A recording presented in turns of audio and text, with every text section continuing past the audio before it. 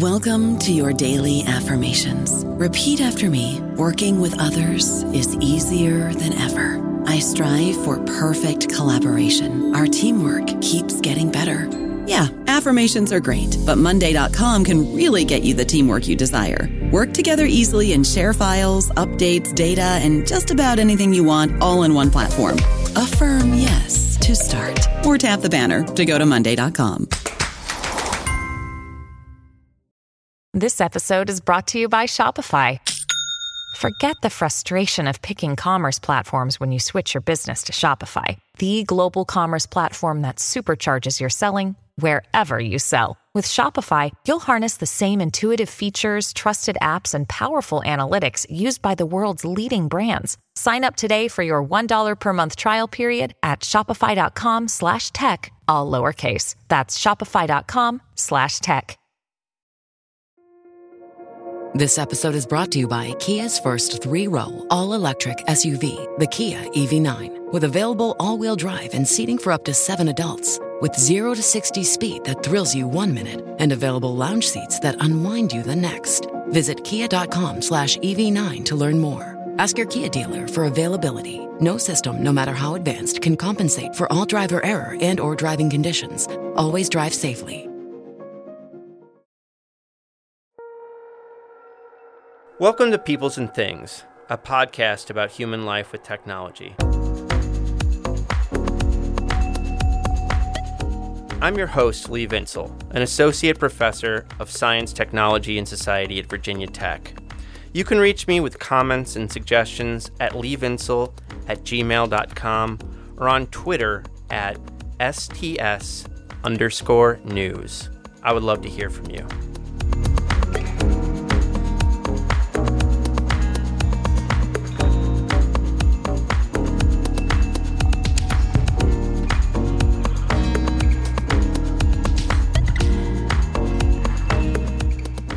In the Disney movie Zootopia, there's a scene where the two main protagonists need to find some information, and their trail takes them to the Department of Mammal Vehicles, or DMV.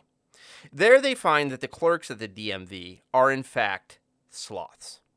This is played for laughs. Now, some people thought that this scene was kind of racist, like who are these sloths supposed to represent? But I saw it more as a commentary on our everyday experience with inefficient bureaucracies in our society, which actual DMVs are cast as the greatest example of in our culture. DMVs started from a reasonable place. You don't want just anyone driving on the road, but somehow have become stifling dens of boredom and frustration. Or take another example. University presidents apparently love nothing more than adding new vice provosts of nonsensical BS. It's their favorite thing. And over the past 30 or so years, universities have grown whole new layers of managers and offices. Indeed, some argue that this new layer in universities was one of the primary drivers of rising tuition costs over the past few decades.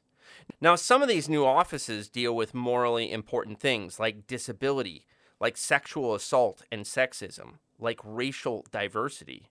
But this is how we deal with deep problems in our society, by multiplying layers of bureaucracy and technology and proliferating new types of expertise and credentials. We do this so much that some believe these tools of organization themselves become a problem. And how do we fix those problems? Well, with more tools, which create more problems, to which the answer is more tools, which you get the picture. Perhaps no one wrote about this characteristic of society with as much passion and insight as the Catholic priest, philosopher, and social critic Ivan Illich. This episode on Illich is different than any episode we've done before. Illich died in 2002, so I do not interview him. Instead, I interview someone who knows a lot about him. My guest's pen name is L.M. Sakasis. He goes by Michael, and he is the Associate Director of the Christian Study Center at Gainesville, Florida, and author of The Convivial Society, a newsletter on Substack about technology and society. We talk about Illich's work, how Michael and others find Illich useful for thinking about our present moment, and also some of Michael's writings about Illich and various technological topics. It's a far-ranging conversation, and it was a pleasure to record. I hope you enjoy it. Get excited.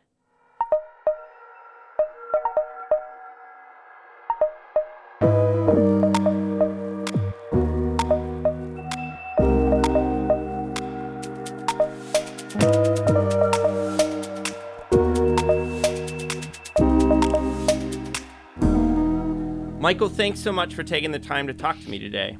My pleasure. Thanks for having me on. I should probably also tell listeners that you were recently a guest on the Ezra Klein podcast, so they should check that out. And congratulations on that opportunity. Thank you very much. Yeah, as I joked on Twitter, it's amazing who they'll let on the show these days.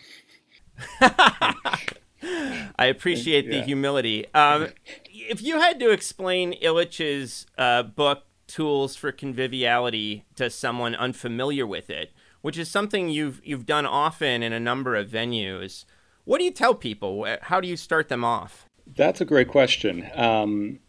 It's a dense book, and it's kind of woven into Illich's whole sort of intellectual development. But I'd say that Tools specifically is probably the book where you get the most kind of condensed vision from Illich for what a good technosocial configuration might be, right? So he's exploring the kinds of tools that, in his mind, will lead not only to a just society but a good society. And chiefly, I think what he's interested in that book is recognizing and then prompting us to ask, where are the appropriate limits that we need to set to the scale and purposes that we give to our tools? And I should say, too, that Illich uses the word tools very expansively in this book, right? So he means to include by it not only what we think of as technologies, but also things like cultural institutions, so education, medicine, transportation. These are kind of cultural tools that Illich means also to analyze here. And in his view, one of the things that I think he is really interested in here is understanding that there is some threshold that varies, that can be ascertained in a variety of different ways, but that upon crossing these thresholds, institutions or technologies become counterproductive. And so he opposes, on the one hand, in industrial scale tools, which in his view, all of these tools and institutions have kind of crossed over that threshold into counterproductivity, to what he calls convivial tools, which is what gives the book its name. And so that's, in some respects, the gist of what his project is in that book. Mm-hmm.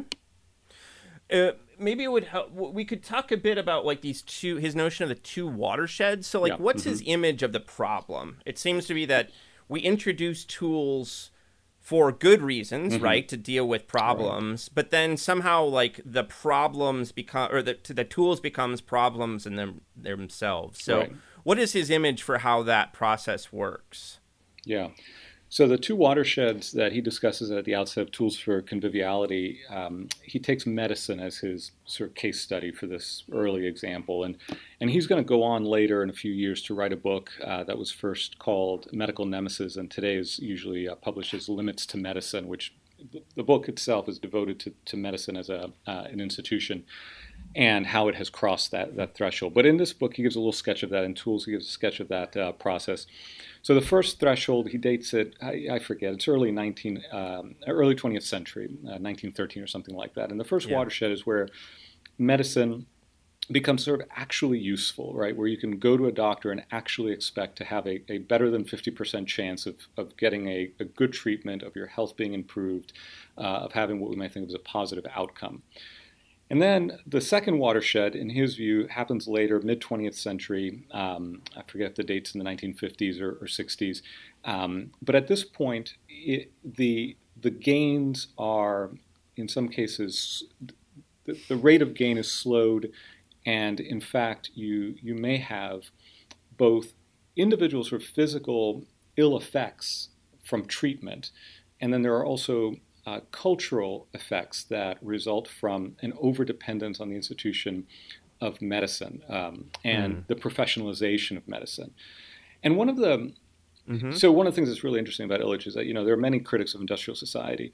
Few of them take aim at education and medicine, which are generally seen to be the most benign institutions of modern society. Mm-hmm. Part of what Illich is concerned with, and I don't know that this comes across in the popular image of Illich, such as there is one, is that he really prizes people's capacity to care for themselves and for each other, for their communities. Yeah.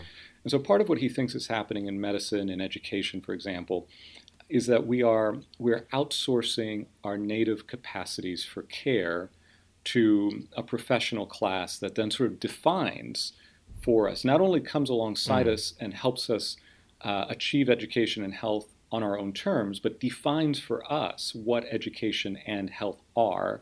And that's part of the counterproductivity in Illich's mind. It's when the individual or the community loses a measure of autonomy with respect to defining for itself or themselves what their ends are, and are, on the other hand, forced to conform to institutionally defined ends. And so must subject themselves to, what institutionalized medicine says health is, or what what counts for being educated in a society where that usually is reduced to the outputs of the educational institutions. Yeah.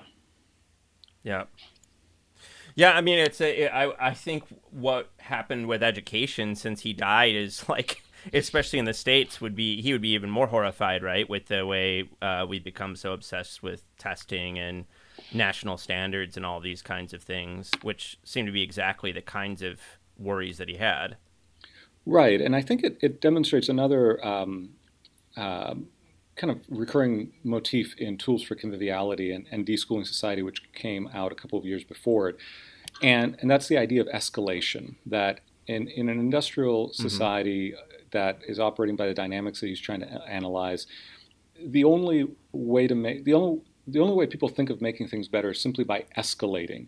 That is, by having more of the same, right? And so the idea is always, add another layer of testing, another bureaucratic layer of assessment, make education an ever more expansive part of, a child's life, say, right? So there's a lot of pushback of late.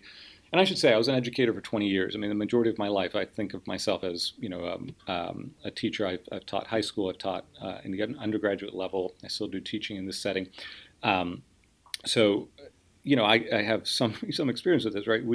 We are trying to maximize the outputs of the institution by simply doing more of the same, adding layers of, as I suggested, certification. And I was about to say just the pushback, for example, on the amount of homework that is assigned in schools, right? So that you not only send a child to school for 5, 6, 7, 8 hours a day, but then their evenings are colonized by the same work. And so all that the institution knows to do is to give more of itself in the same way, in the same manner, rather than questioning some more fundamental dynamics of the whole social cultural process and the place we've granted to that institution socially.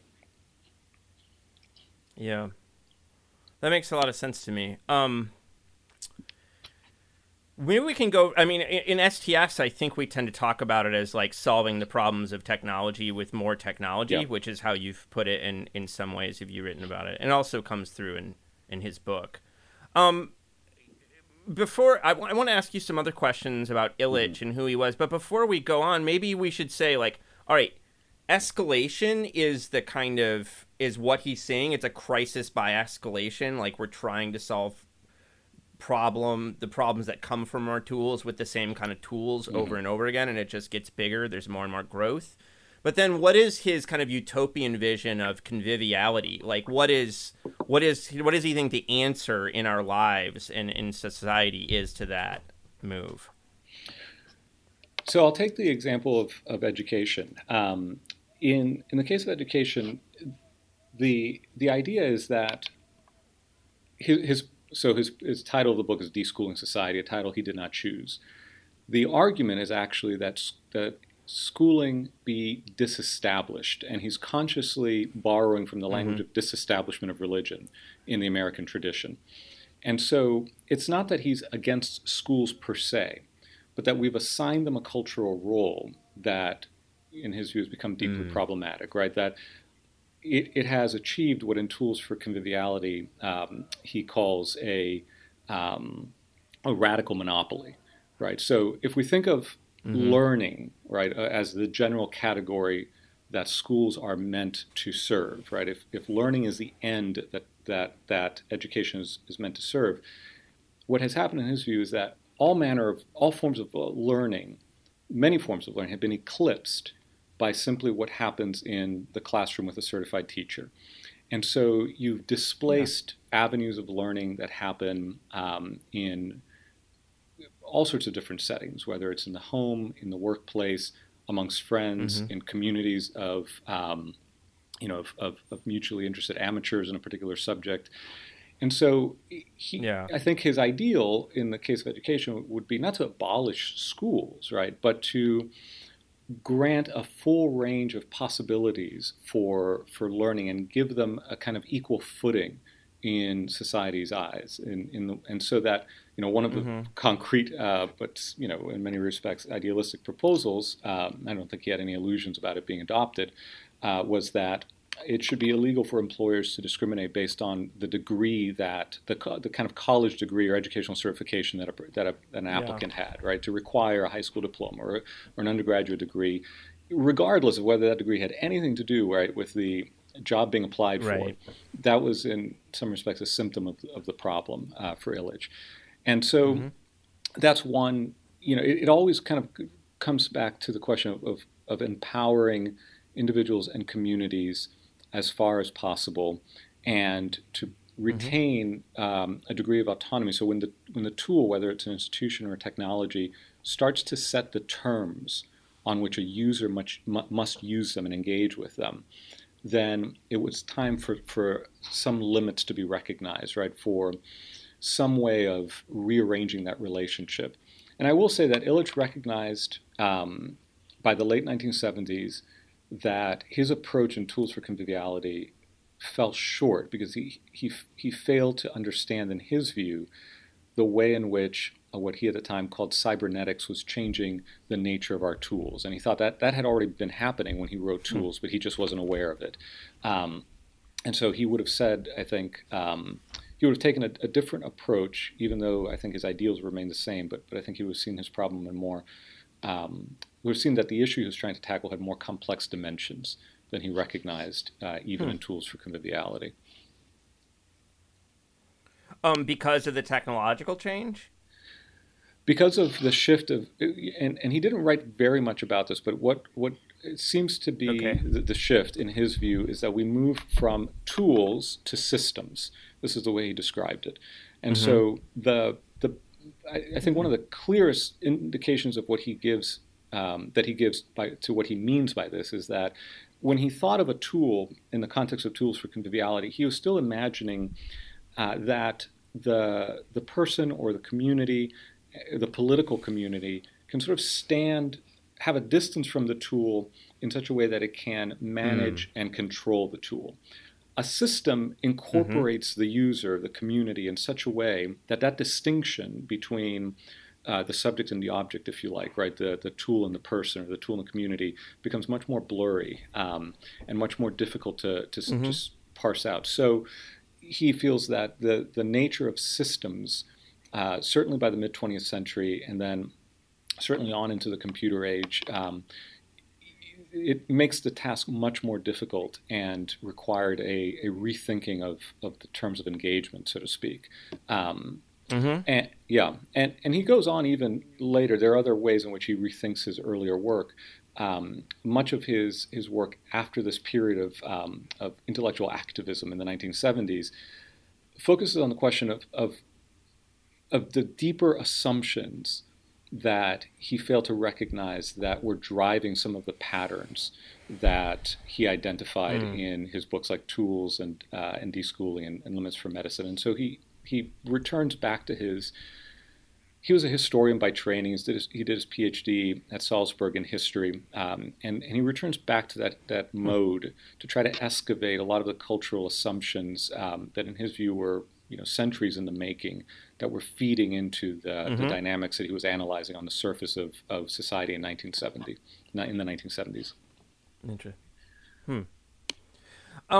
Who was Illich, and where did tools fit into his kind of career arc? You've already kind of talked about the later shift away, but who was he? Like, what was his training? What was he doing? That's a great question. Illich was, so he was born in Austria.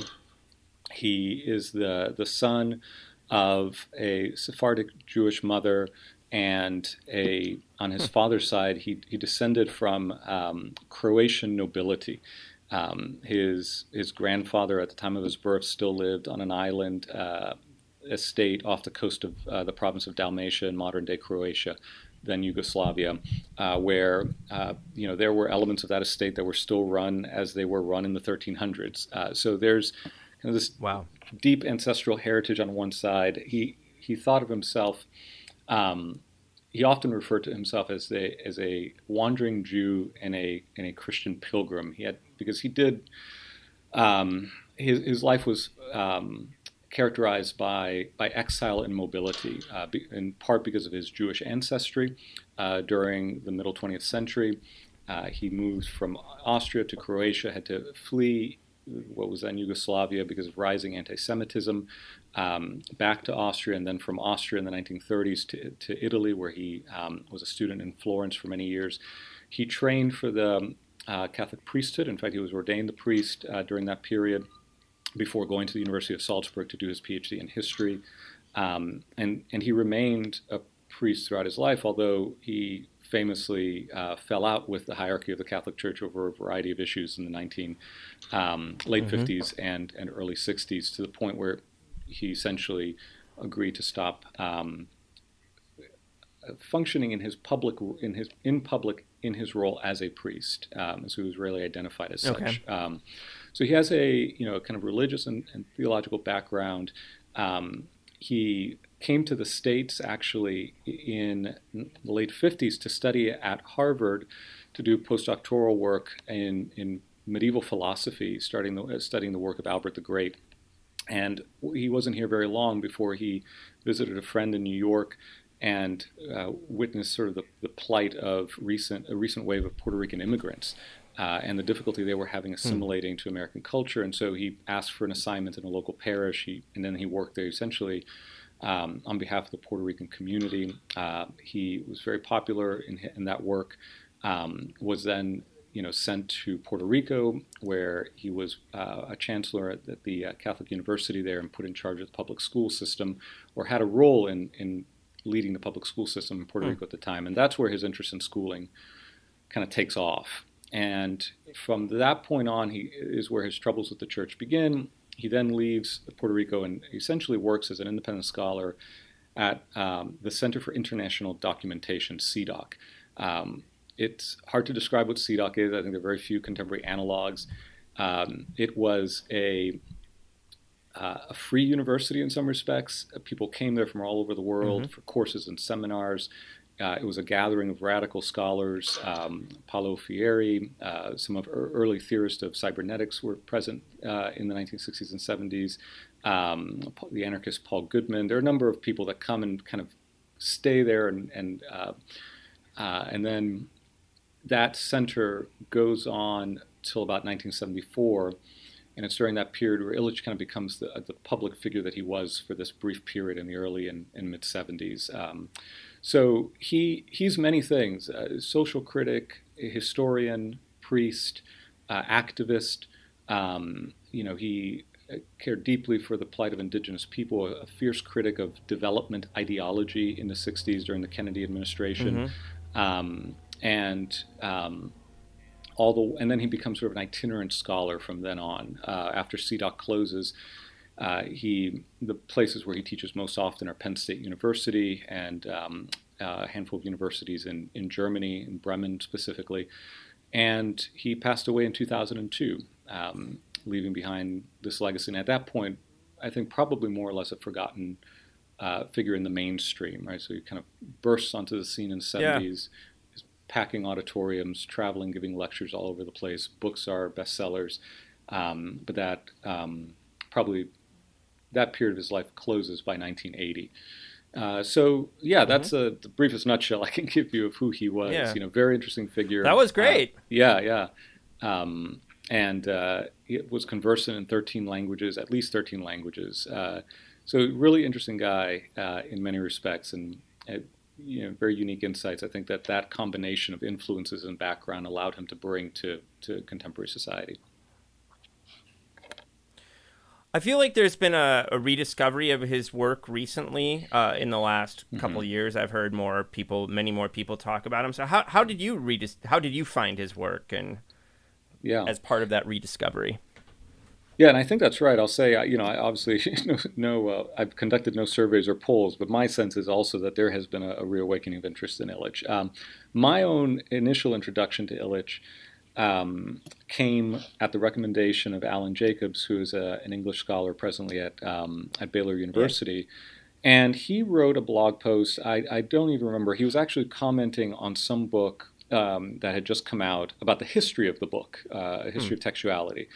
And he wasn't very fond of it. And he said, there are these other works that are much better. And one of them was In the Vineyard of the Text by Ivan Illich. So In the Vineyard of Text was Illich's last book. It's very different. If anybody just knows Illich from deschooling and tools and limitless medicine, In the Vineyard of Text is a very different book published by University of Chicago Press. It's a history of the changing the changing technologies around the text in the 12th century. Very fine-grained and detailed. A look at the transition from monastic to scholastic readership. And so it's scholarly, it's heavily footnoted, it doesn't have the polemical tone that some of his early writing has. I found it not only really insightful, but also I always sort of stumble as to how to put this, but kind of a morally serious book, and a beautiful book in a sense, and the care that he brought, the obvious passion that he brought to the subject that was present in his writing in a way that wasn't in a lot of other scholarly writing. I was in graduate school at the time, and a lot of the other writing I was reading didn't have this added dimension that Illich brought. So that's what sort of introduced me to him. I went on from that point to read Tools for Conviviality and not much else for a while. And it's been, I think, in the last 5 years or so that I've become increasingly interested in his work and found his work to be really useful in analyzing and framing many of our contemporary issues and contributing to the Illich revival, such as there is one. Yeah. Right on. In one of your pieces, you write that Illich saw better than most the deep-rooted and ultimately theological sources of our disorders. So what do you mean by that? How does theology come out in his view of these things? Man, so that's interesting. That's one of these cases where I want to go back and read the context of what I said. So I think there's a sense in which a good friend of Illich's, another Roman Catholic priest that was probably his longest-standing associate, Lee Hanakai, he said that Illich was often doing theology in another key. And I don't think he meant by that one had to kind of apply esoteric readings to Illich, but just the fact that a lot of the concerns that he was bringing to institutions like education, transportation, and medicine, he first intuited and applied those critiques to the church itself, right? So he sees the church as sort of the model institution for Western modernity. He has a much later work, and it's actually not a book he writes. It's a book he, in a sense, dictates to David Cayley. It's called oh my goodness, I can't believe I'm blanking on the name. It'll come to me. But in this last book, he essentially details this theory of modernity as a corruption of Christianity rather than an outgrowth of or a rejection of or opposition to or reaction to. And what he means by that is that the church becomes, in his view, the first institution that makes itself so dominant over an individual's life, the life of individuals, that has a kind of certified professional class in the way that priesthood developed in late medieval Christianity. He, for example, has this line where he talks about how it is in the church that hospitality is transformed into hospitalization. The idea that a gift for caring for others that in early Christianity was widely distributed and in some respects was the duty of all individuals becomes institutionalized, and one professional class will take care of it, and everybody else is sort of disburdened from that responsibility to care for the others. So all that to say that the critiques that he applies to modern institutions were first applied in his mind to the church, and that isn't evident. Rivers North of the Future is the name of the book that I was, forgot just a moment ago. But it is in that work where that becomes explicit. Although I think it was there for those to see. There's a language of disestablishment, for example, in tools or in deschooling. He often talks about liturgies and rituals, right? That modern institutions create rituals and liturgies for their those who participate in their life. So that kind of religiously intoned language is there throughout. And I think that's the sense. And I think with regards to sort of the underlying, critique, on the one hand, it has to do with the nature of the tools themselves. I think, we often imagine that the tools are indifferent. Well, and I think, as a historian of technology, right? I think a lot of people sort of think tools are neutral, right? They can be put to good uses, bad uses, but what really matters is just the human agency, right? But I think Illich, like others, were trying to say, look, the tools can be used in different ways, but they also have a kind of logic of their own that can override the intentions of users, right, or the intentions of the creators of the tools or the founders of the institutions. And so he wants to help us understand that there are these logics that are at work that colonize our way of thinking about different cultural problems, political problems, and that in some cases what we need to do is sort of reject the tool or place limits on it rather than just assuming that, if, for example, I think of this in terms of how we think about Facebook in public discourse, right? The idea that if Facebook weren't a private company but publicly owned, or if it were broken up or something, that would sort of make the Facebook a benign force, right? But instead, I think what Illich would say, it's like, no, this is a tool that by its very nature, at its scale, given its logic, regardless of who operates it, even if you get Mark Zuckerberg out of the picture, is still going to generate problems because of its internal structures and scale.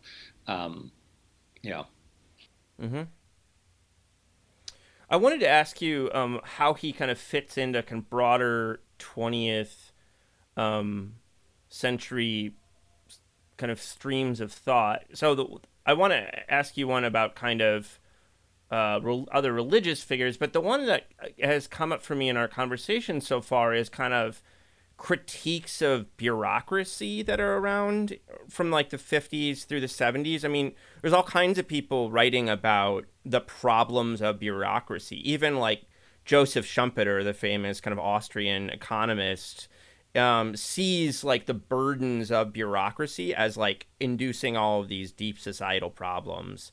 And on the left and right, I mean, both the new left kind of hippie types and kind of conservative, like the public opinion and these other, kind of conservative critiques of bureaucracy you see in the 60s and 70s. So do you think he kind of fits into that moment where people are seeing bureaucracies as kind of having a logic of their own and leading to problems?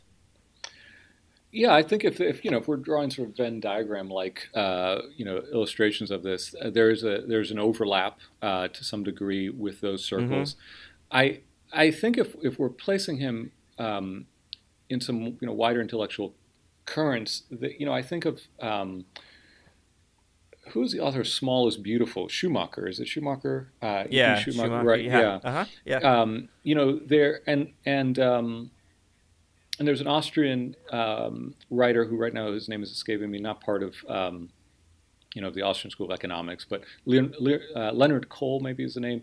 in any case, there are those who are focusing on the scale of the institutions, the scale of technology, right. and how, well, there's an emphasis on,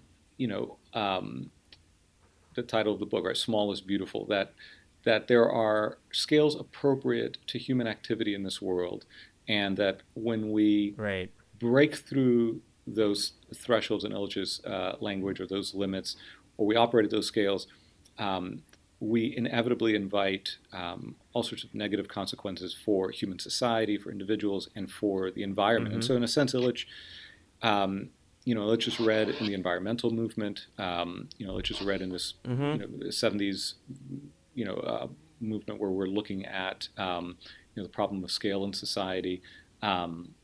It is interesting the number of various types that kind of find something in Illich that attracts them, right? So he himself has often been called a libertarian, an anarchist, a socialist, a radical, but then he says his radicalism is a function of his traditionalism, and so he frequently disappointed either people on the right or people on the left that came to CDOC thinking that they were going to be validated in their own kind of understanding of the problem and the need for a solution. And so he held in tension a lot of different strands in a very unique way, and that didn't sit easily in any of the ways that we kind of pigeonhole thinkers or try to bracket thinkers. But he certainly had affinities with a variety of different groups. He was read profitably, I think, by people on the New Left at the time. And so there were, David Cayley in his intellectual biography of Illich that came out just last year, which is a gem, and anybody interested in Illich, I think that for years to come will be the starting place. It's called simply Ivan Illich, an intellectual biography. He talks about the discourse of the crisis of man. Grief wrote a book. That book was probably 5 years ago now, maybe a little longer. And he situates Illich. He says Illich can very much fit into that grouping where you might have people like Hannah Arendt and others. So there are a variety of ways of placing Illich in the intellectual currents of the 20th century. But I think that the unique package of his upbringing, his training, the sources of his thought, and his own sort of biographical experience, his own story, make his perspectives ultimately very different to fit neatly into any one of those streams. Yeah, that makes sense to me. I mean, the other stream I wanted to kind of ask you about was traditions of Catholic and Christian kind of cultural pessimism and kind of anti-modernity. So I was thinking about like French Catholic existentialists, Jacques Ellul. Yeah. My friend argues that Martin Heidegger is basically a Catholic thinker when you kind of strip away some of the layers.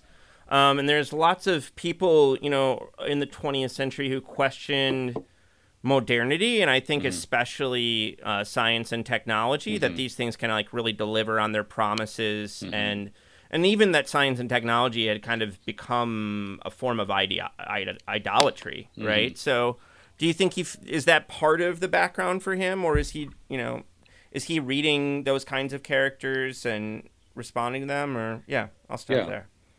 Yeah, great question. Jacques Ellul is definitely an influence. There's, in fact, in I think it's 1993, you can find this online. He delivers a tribute to Ellul at a small conference that was held in Ellul's honor late in his life, and he acknowledges Ellul as one of his great teachers.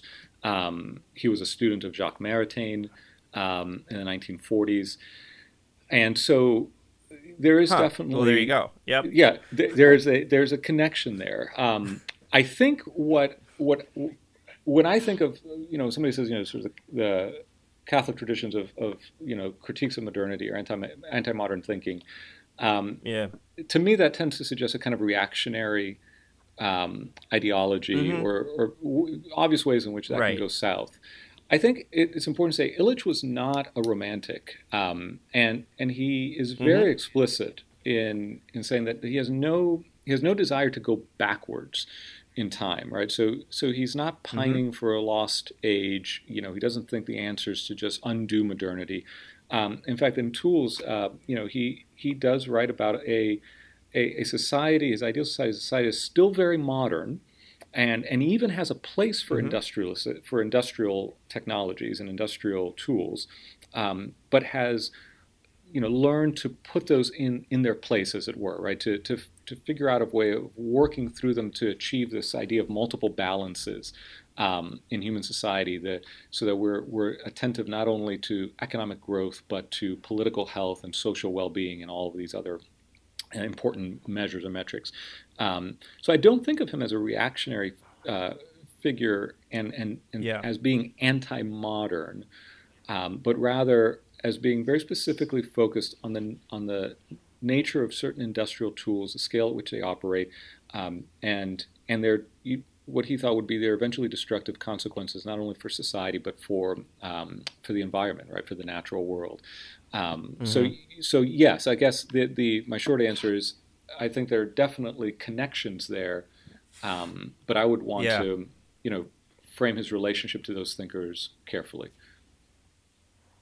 Yep. Yeah.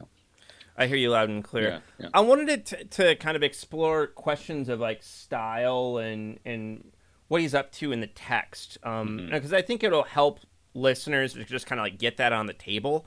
So like I had a very kind of schizoid reaction to the text as a kind of my kind of philosophical and religious upbringing on one side, and then my life as a historian of technology and sociologist of technology on the other. So when he writes on the section about kind of how medicine creates problems, and then there's like doctor-induced illnesses, that then we use more medicine to try to heal.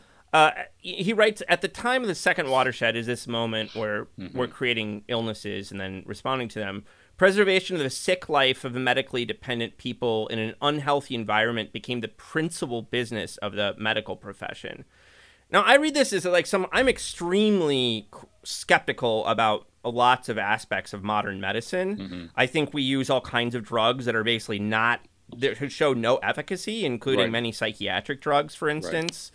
I think the way we do end of life in our society and the costs that come with that are absolutely bonkers, right?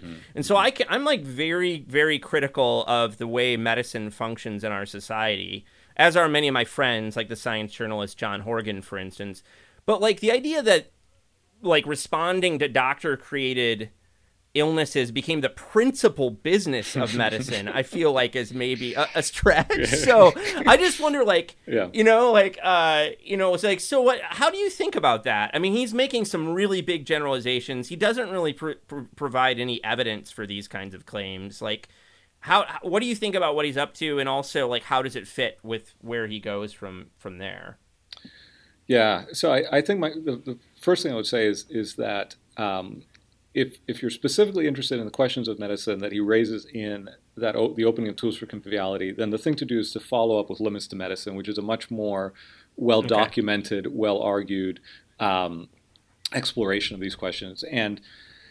And so I think that what he is up to in Tools for Conviviality and in Deschooling Society, there's this moment, right? So he's writing at a point where radical change kind of feels possible, right? And so it's, I think, important to remember this is in the flush of this period of the 60s, which don't end in 1969, but encapsulate the early 70s to some degree, right?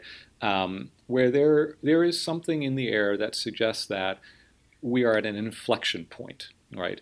And that things can become radically different.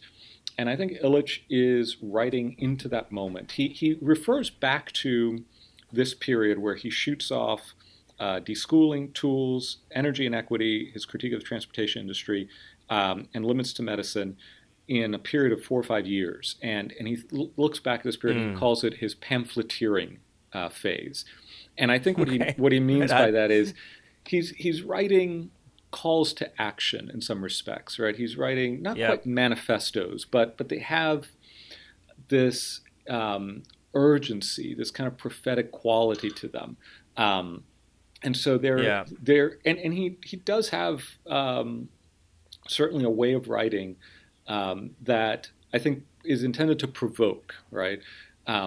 So I think that's important to recognize, and and to situate that work within the whole arc of Illich's, and of course, who has the time to do this, right? But, if you care to understand Illich, I think, to take in the whole arc of that. And I think there's a lot of underlying work that doesn't get explicitly cited or mentioned. And he, in the preface, for example, Tools for Conviviality, and I think this is true of really a lot of his work, it's the product of conversations, exchanges, seminars, interactions with other scholars that, happened at CDOC. And, he even says, many of the people who were my conversation partners will hear echoes of their ideas and their thoughts here. And so there's a diverse set of disciplinary perspectives that are underlying this, but it happened in conversation. And in some ways, Illich is producing a kind of, I don't like the word manifesto precisely, but an urgent call to action, right? That has a kind of polemical thrust to it in some respects, that is built upon all of those. But all that in its detail doesn't seep into the text in the way that, we might expect by contemporary scholarly conventions. Right on. I mean, I think that makes sense. And I think it will help people if they approach the text and have this initial resistance, just to think about like what the genre is and where it fits in his overall arc. I wanted to ask you a bit about what you find useful in Illich for thinking today, and also about what the people you've talked to about Illich are kind of what about his work is resonating with them today. But before I got there, I thought, could you tell listeners about the Christian Study Center of Gainesville and your role there? Yeah, sure. I'd be happy to. So we're also kind of an odd institution in the sense that we think of ourselves as serving the university community. We were so the kinds of things that we do, I think maybe is a good way of talking about this. We host lectures, we run reading groups, we have classes that undergraduates attend but are not for credit, are just merely voluntary. We see ourselves as a place to foster conversations, to explore what we think of as sort of shared human questions. We want to make this a space for conversation from people from a variety of religious backgrounds and traditions. So we've had Hindu, Islamic scholars come and present and lead or not lead groups, but give lectures here, and also people from no religious background. Essentially, it's a place that's kind of focused on expanding the kind of work that happens in the university, bringing in a diversity of voices into the kinds of questions that are raised. We've been here for about 20 years. There are a number of study centers like this that aren't always called study centers. I'm not always sure that that's the best word for what they are, but it's a loose network of 30 or so, maybe 30 to 40 similar institutions around the country, always situated in the vicinity of a university. So we're not in any way affiliated with the University of Florida, which is where I'm at in Gainesville. Right. But that certainly is the community that the center seeks to serve.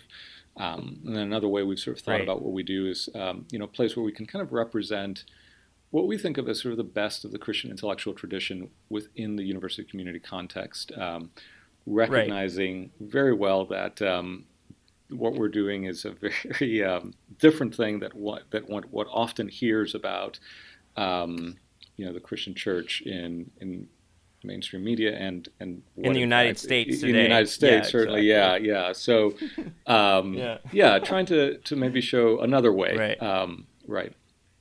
I don't know about you, but I'm very busy, and I don't have a lot of time to cook. That's why I subscribe to Factor. Eating better is easy with Factor's delicious, ready-to-eat meals. Every fresh, never-frozen meal is chef-crafted, dietitian approved, and ready to go in just 2 minutes. You'll have over 35 different options to choose from every week, including Calorie Smart, Protein Plus, and Keto. These are 2-minute meals. Factor meals are ready to eat and heat, so there's no prepping, cooking, or cleanup needed. They're flexible for your schedule, Get as much or as little as you need by choosing your meals every week. Factor is the perfect solution if you're looking for fast, premium options with no cooking required. Sign up and save. We've done the math, and this is important. Factor is less expensive than takeout, and every meal is dietitian approved to be nutritious and delicious. Head to factormeals.com/NBN50 and use code NBN50 to get 50% off. That's code NBN50 at factormeals.com/NBN50 to get 50% off. This episode is brought to you by Bumble. So, you want to find someone you're compatible with, specifically someone who's ready for a serious connection, totally open to having kids in the future, is a tall, rock-climbing Libra, and loves rom-coms with vegan pizzas on Tuesdays just as much as you do. Bumble knows that you know exactly what's right for you. So whatever it is you're looking for, Bumble's features can help you find it. Date now on Bumble. Yeah. Mm-hmm. Yeah, and I think people might think it's an odd institution, but as you said, we have a Christian Studies Center here at Virginia Tech, actually. And, that's right, the Bradley Center. And that's right, yeah. And so it's this larger tradition. I think, was it started at University of Virginia? Is that one of the earliest ones? Is that right? That is one of the earliest, that's right, yes. Yeah. And so part of it had to do with kind of it has to do with kind of Christian intellectual life, and re-enlivening that side of the tradition in the context of kind of university spaces. And so, I mean, I kind of wanted to get that out there, because I think it'll help listeners. I wanted to ask, both about what you find useful, but I know just from going on to the Study Center website that you've talked about, you've done things about Illich at the Study Center. So I also wondered just how, the audiences that you're talking to there or working with around his work, what's been resonating with them about Illich's work? Yeah, that's a great question. So I think part of what may resonate most in this context here, I think what Illich is asking us to consider, and he never puts it this way, right? But what is good for us, right? As human beings, as individuals, as communities. Yep. And do the patterns of modern institutional, social, technological life sustain, promote that idea of what we might think of as human flourishing, or are they in various ways undermining it, right? And so, I wrote recently on the newsletter a post about the idea of scarcity and desire and wanting, and how so much of our society is just premised on, sort of instilling consumer subjectivity, right, in all of us, right, so that we and then this is in some respects, and certainly not original to Illich, but the idea that I think I put it there, happiness is always on the other side of more, and I think we're, to some degree, maybe all susceptible to that in some way or another. And Illich's work as a whole challenges that assumption, right? Asks us to consider whether or not there are ways of living that are, in fact, more satisfying and will give us a sense of meaning and purpose, but that will involve what we, from a modern consumerist perspective, might see as sacrifices in standard of living, right? Or in the GDP growth of a nation, there. I think, for example, I've often used the language of burnout, or the discussions of burnout, as an indication of this, right? So there's a lot of talk about burnout. A lot of people writing about it very insightfully, and we're so the question is, why are we burned out? What is driving this, right? At some level, I think one way of answering this question is just the dynamics of modern capitalist society, the imperatives of consumer society. But is there any room for us to even think about relating to a society differently by adjusting our own assumptions about what the good life entails, right? About what is going to make I don't know how else to put this except in this very sort of simple way, what is going to make us happy, right? What is going to make our communities healthy? What is going to promote the kinds of things that we say we want, right? Which is deeper interpersonal relationships, greater degrees of friendship, solidarity, and so I think that's one of the things that resonates. The sense that something has gone wrong. We're all kind of working really hard. Nobody's quite pleased with it. We're exhausting ourselves. The report that got so much attention yesterday about the state of the global climate. We're taxing the Earth's resources at an enormous amount, and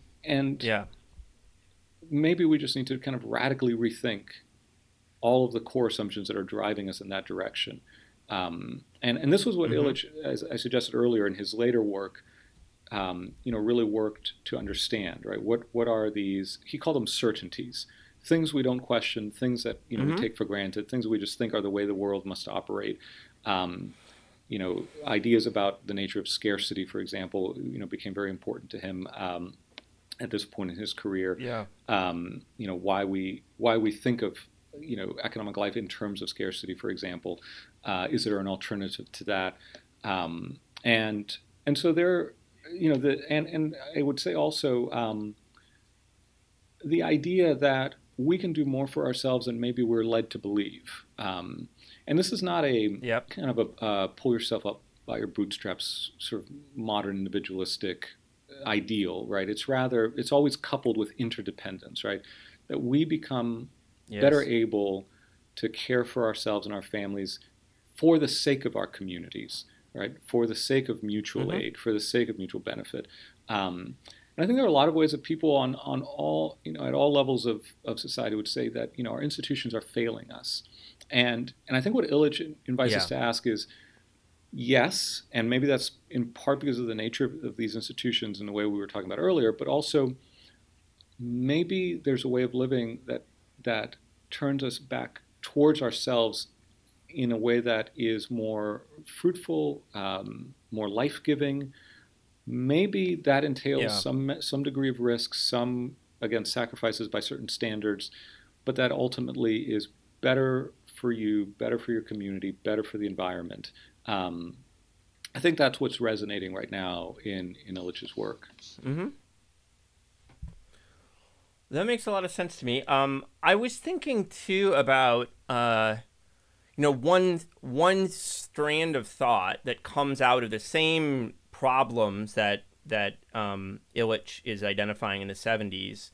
Later, mostly in the 80s and 90s, I think, is communitarianism, which is this kind of like we've lost track of the value of community and interaction. And I was specifically thinking about Christian thinkers who took up this kind of line of thought, like Stanley Hauerwas and William Willimon's book Resident Aliens, which viewed Christianity as a kind of subculture, and that they thought that Christians should actually embrace this kind of subcultural thing. And then the more recent kind of version of this, which might be more extreme in some ways, is kind of like Rod Dreher's book, like The Benedict Option, which, Dreher thinks that kind of culture has fallen so far that the only option for Christian communities is kind of withdrawal to literally kind of create their own worlds.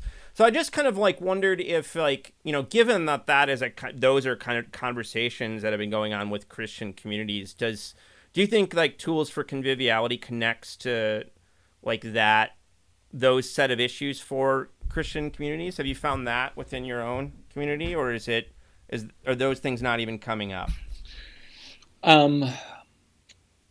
So I think that there are, again, it's one of those cases where there may be some overlaps, but then other divergences, right? So I think of Hauerwas, and Hauerwas is working out of the Anabaptist tradition. He's a Methodist, but he's highly influenced by the Anabaptist tradition, and the idea of that the church has been addicted to power.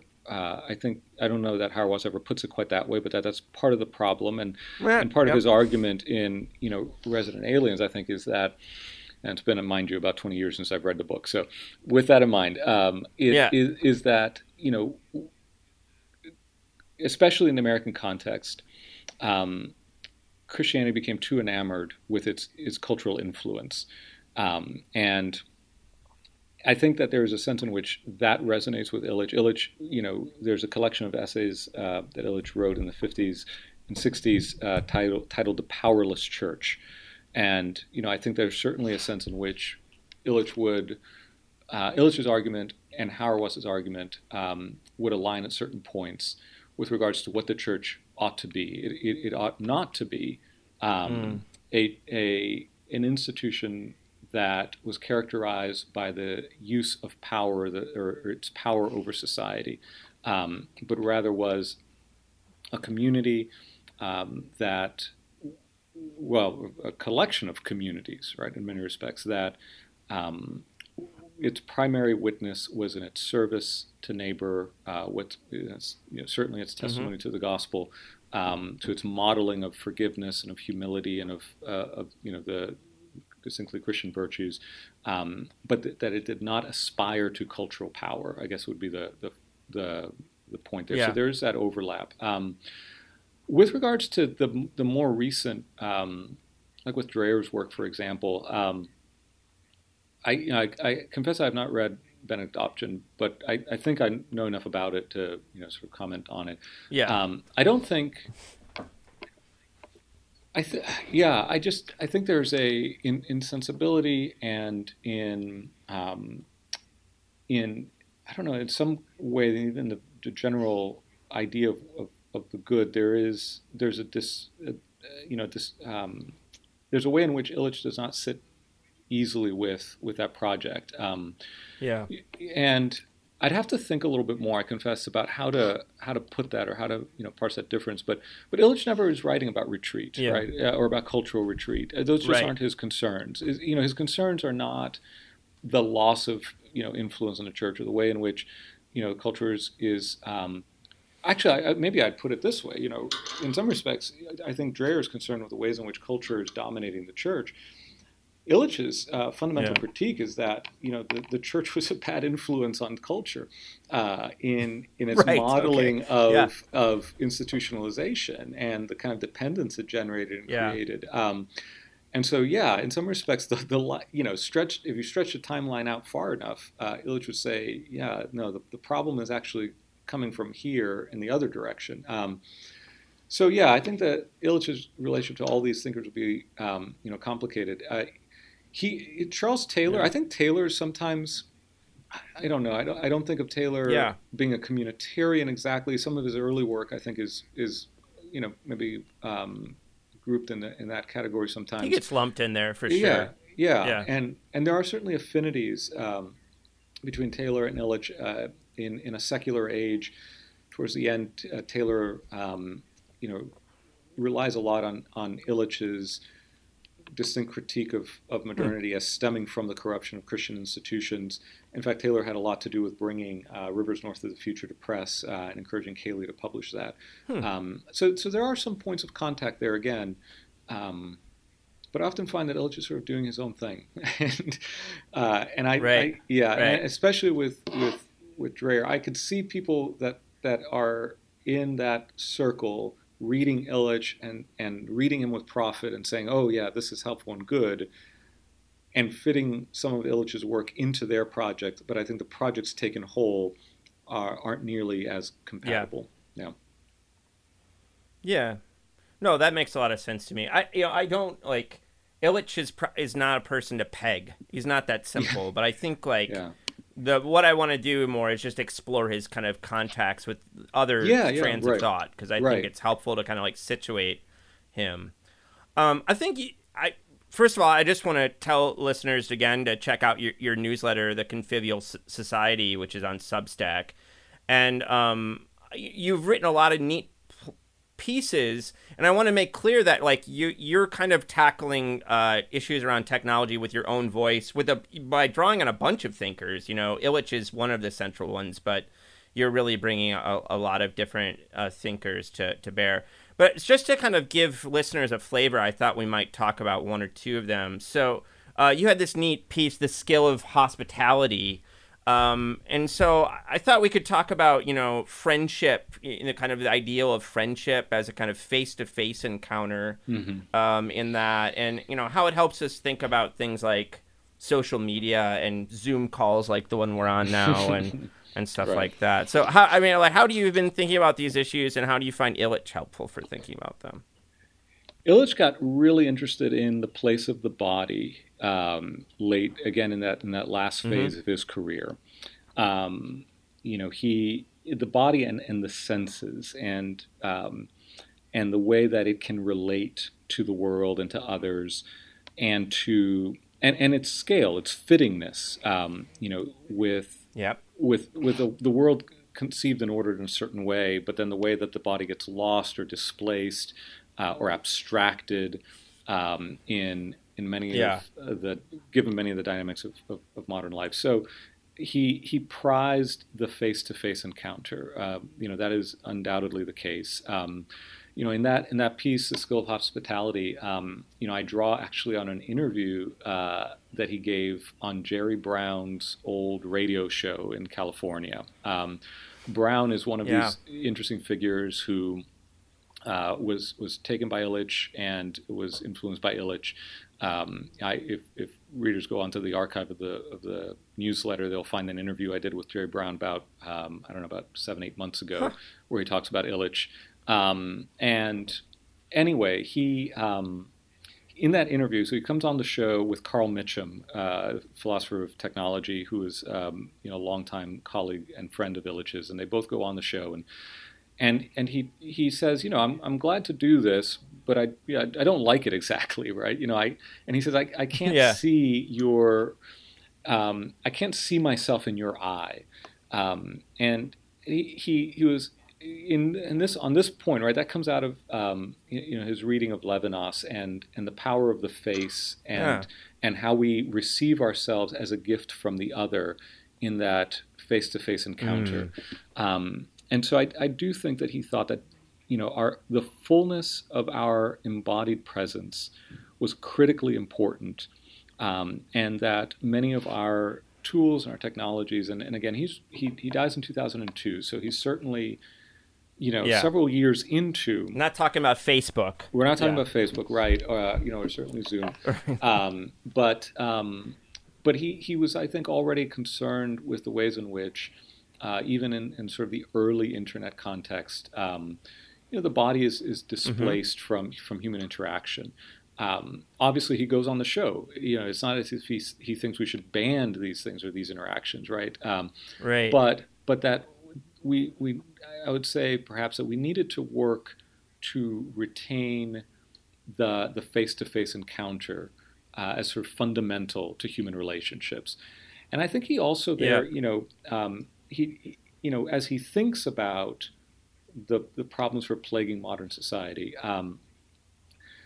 in some respects, he proposes this hospitality as a kind of solution, which on some level, I think I say in that piece, on some level seems wholly inadequate, right? Wholly inadequate to the scale of the problems we're dealing with. And yet, if I think about it, I guess the question is, how deep are the problems in fact, and how, where do we need to begin rebuilding? And maybe the problems are in fact so deep, so pronounced that we have to begin rebuilding at this extremely fundamental and simple level that won't give us the immediate outcomes we desire, but will lay a foundation for us to build on, that may come to fruition in 100 or 200 years. Thinking at those scales, I think, is useful because we're always so interested in the immediate fix, and of course, a lot of problems need an immediate fix. But the idea that people will come together in a very, he this was his own practice. He talked about his time in Penn State. He taught at Penn State, and he thought of it as milking the sacred cow as a way of sustaining what he really wanted to do, was to have these small gatherings with his friends and colleagues and scholars that would happen in a living room, around meals, where there was a free exchange of ideas and interaction and debate and dialogue.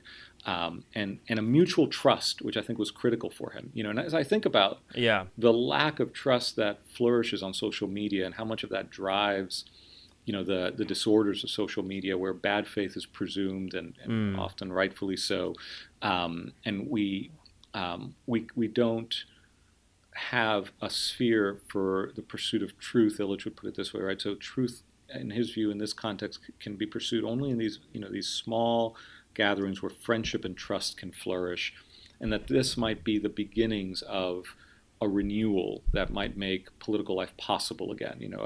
He thinks that friendship in the classical conception of it was sort of the root of or friendship was the outgrowth of politics, and I think he thinks we need to invert that in the present, where we need to recover friendship in order to build up a healthy political sphere. So, yeah, those are all interesting perspectives to consider. They're all provocations for thought. I obviously don't encourage anyone to sort of take Illich at his word for anything. But I think he provokes us in very helpful and useful ways, right? Illich wouldn't want you to take his word, for anything in that way. I don't think he's asking that kind of unquestioning relationship of us. I think it's one of the things I was thinking about while reading your piece on hospitality was just, the fantasy that's been with us for a long time, if we think way back, around education technology, and especially around distance learning and MOOCs. Right. And, the idea that we're just going to be connected to our computers. And then, we go through the COVID experience where we have this, can think of as a massive experiment in distance learning. And what are people trying to do? They're trying to get back in person as quickly as possible, maybe in some cases too quickly, but the desire is clearly there. Yeah. Right. Right. It's so amazing that people just kind of, I think, recognize that this in-person relationship is absolutely essential when it comes to education and teaching. I just think it really stands out. So he and others who are kind of emphasizing this side seem kind of prophetic now, I think. Right. I'd agree. Maybe another. Oh, go ahead. No, that was all. Just another piece I wanted to ask you about is related. I think is your attention is not a resource. This is another post you wrote, which is about kind of the way people talk about attention now, and it's particularly around social media and such, but not exclusively, of course. So, how do you find Illich helpful around this topic of attention? Yeah, that's one of those pieces where I found myself, I'm often thinking out loud, and the idea comes together as I write, and sort of throw it out into the world to see what people think. And I think that was one of those places where I was really kind of testing the application of an idea to a certain context. And so, Illich became very critical of what we might sort of think of as just the commodification of everything, right? The way in which economic imperatives came to dominate all of the ways that we think about human relation, all the spheres or tasks or roles that we undertake. He wanted to carve out a realm for what he decided to call the vernacular, which is what people can do for themselves, where market relations aren't really in play, and the idea that when something becomes a resource, we immediately think of it in terms of the language of scarcity, and then it becomes subject to economic rationality. I think that's sort of the logic in Illich's work. And so thinking about attention in this way, it struck me. We've been talking about attention certainly in the digital context for a long time, but we often think of it again as a scarce resource. And it to me it also, and it was also the other thing in that. That began there, but I finished out elsewhere, was the idea that we detach it from the body. So it just becomes this abstract commodity that we possess a certain amount of, and that we need to pay or lose or waste. And so all these, words that we think about it. What I wanted to do there is sort of ask, what happens if we don't think about it as a scarce resource, right? And so what I propose, readers do is sort of imagine for a moment that we have all of the attention we need. Right, but that if that is the case, if at any given moment I know what it is good for me to do, right, and so there is this sense in which I feel we're all sort of pressed to do. We feel like we don't have enough attention because we feel like there are so many things that we need to do or ought to do, keeping up with my feed, right? I have X number of, I have 1,000 tabs opened, right, or whatever the case may be. These are all these things I feel demand my attention, right? And maybe the answer is to say no. There are certain things that are good for me to do. I'm not unlimited, right? And so I need to think again about what it is good for me to attend to. And if in any given moment I'm thinking on those terms, along those lines, then I think I can experience my attention not as a scarce resource that I'm, anxious about losing or having to manage, but rather as a kind of gift, right? I have 2 young daughters, and I often think about this in the context of how, especially when, the work from home period, right? And how I can frame their presence in my life as a competition for the scarce resource of my attention. But if I put it that way, I immediately realize that's a disordered way of thinking about it, right? The question, the question is rather, what is it good for me to attend to at this moment? And if I think about it that way, and this is not to say that the answer is always to attend to my children, right? Because there are real responsibilities, right? But that I can. And they need to attend to themselves sometimes too. Exactly, right, precisely. But that's a different way of framing the situation, and I may decide that the right thing, the good thing for me to do in this moment at this time is to attend to them. But not because not as a draw or a wasting of this resource of attention, but because that is what my attention is for, right? That it is for them in that moment, right? And so I've found it useful to think along those lines, and I don't know, others may or may not, but that's kind of the idea, the experiment that underlay that piece. Mm-hmm. Yeah, I enjoyed it. I mean, I think this is not a comparison, but it just reminded me that I feel like there's been other thinkers that people have been rediscovering in the last few years who kind of think about the morality of attention, with Simone Weil and Iris Murdoch being two who get written about pretty often. Mm-hmm. This is a question I actually try not to ask, but in this case I think I better, which is, are there any important dimensions or threads of Illich's thinking that you think we would be seriously in trouble not to mention that we haven't touched on yet? That is a good question. If you had asked me that about 10 minutes ago or 5 minutes ago, I would have said this idea of the vernacular of the the dominance of economic rationality, the idea of not conceiving of everything as a resource. Illich has this recurring emphasis on the commons, and in fact, I think I'm actually getting ready to write a little bit about this. So he has this very interesting piece that was recently actually brought to my attention on, I think it's titled something like "Hair," as in literally the hair on our body, and the city. And I won't kind of go through the very Illichian way that he approaches this problem, but it boils down to a question of the commons, and he distinguishes between the commons and both the private and the public.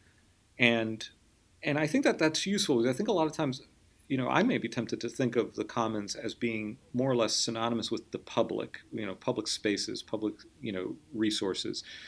But he distinguishes those, in the private. I think we have a way of conceptualizing, the public. He said the public realm, as it's usually spoken of, is already also a realm of rules and regulations, right? Obviously the governmental institutions will have a heavy role in defining what is public land, what is public use, what is a public utility, et cetera, et cetera. But he contrasts that to the old idea of the commons. He gives the example of a tree in a commons in a traditional village setting or whatever, and he says everybody makes kind of is free to make use of it for a variety of different purposes. He lists a lot of different ways in which that tree might be used by different members of the community. Nobody owns it, but neither is any public entity regulating it. Right. In other words, the commons is sort of an ad hoc arrangement where people have, through maybe custom and tradition and negotiation and a mutual reciprocity, figured out how to make use of this tool in ways that allow maximal freedom for all of the different people who need it and will make use of it. And then I think about something like, the commons of speech, and he has an essay on the commons of speech, but how our talk about something like social media, and the public sphere, and our problems with it often come out of this sense that we don't know how to regulate it. We don't know how to make it work productively. We're concerned about, whether it's private platforms and private speech with public consequences, and we're applying all these categories. And maybe the issue is that it's not a commons in the sense that, again, people aren't present to one another in a way that a similar sort of ad hoc negotiation of rights and privileges and responsibilities can be worked out in a manner that is sort of conducive to its good use. So that's an interesting strand. And it's go ahead. And he thinks. He's not a tragedy of the commons person. He isn't so cynical about kind of human being and anthropology that he thinks we're automatically going to screw up the commons, right? I mean, he has a different vision of what humans are like. Yes, I think that's absolutely right. I think, certainly the possibility that we'd screw it up is there. And so he's not an idealist or utopian, right? But I think he would say that people actually are a lot more capable. And this is his whole thing in some respects, right? People are capable, right? There are countless ways in which people took care of themselves, and did so in humane and responsible ways that they have lost the capacity to do because those roles and tasks and skills have been outsourced to institutions, to professionals. Yep. I don't know. I'll mention this example because it was so poignant in some respects. You mentioned I taught Illich here in this context. I was teaching Illich, and there was a postdoc in the class who worked in a lab, and a colleague in the lab passed away very suddenly, very unexpectedly, right in their common space in their office. And so he tells me that it was very obviously very traumatic. And he tells me that then a handful of he and his colleagues gathered together and were essentially just sort of talking through what had happened. And one of the people in that group, essentially said, well, maybe we shouldn't be doing this. Maybe we need to wait for the counselor to arrive, right? So they were going to have some professional counselor on site, right? And that to me was such a poignant example of what worried Illich, right? That he would say, we have a capacity to care for one another, to sustain one another in the midst of loss and tragedy in this way. And here was someone, and I don't want to, I don't want to come across as being sort of judgmental, right? But this is symptomatic, right? Here was someone who didn't think that they ought to be trying to care for themselves in that moment in that way until a certified or that they could be trusted, or that others could be trusted. Right. You have to have credentials in order to be trusted to do that kind of work. Exactly. Right. And that I think is one of the best sort of real world anecdotes that illustrates so much of what Illich was concerned with in the 60s and 70s. So right. No, I think he wants to say, you have these capacities, and it's not that professionals don't have their place. It's not that experts don't have their place, but he feels that, again, they've crossed the threshold in many respects where they have undermined some, rather than assisting and sustaining and supporting and encouraging the development of these skills, they have led to the atrophy of these skills in individuals. And so, yes, you're right. He would say, no, we can do more than we think, and we can be trusted in more ways than we think. Mm-hmm. And he wants to see more of that, I think. Yeah. Michael, I think that's a wonderful place to kind of let things land. I want to thank you so much for your time today and for, taking the time to talk to me. And it was a pleasure. Much. Yeah. Thank you so much, Lee. These were great questions, and I really enjoyed it.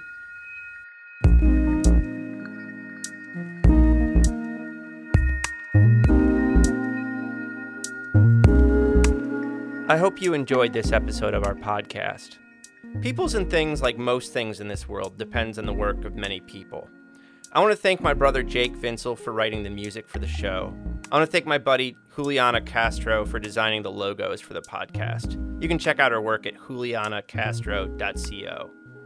Peoples and Things is a production of Virginia Tech Publishing and the University Libraries at Virginia Tech. Production activities are supported by the Athenaeum, a space in the library that acts as a hub for digital humanities teaching, learning, and creation. Joe Ford is the Athenaeum coordinator and digital humanities specialist at VT Libraries, and he serves as producer and sound engineer for the podcast. For information about other podcasts from Virginia Tech Publishing, visit publishing.vt.edu. I also want to thank you for listening. Thanks.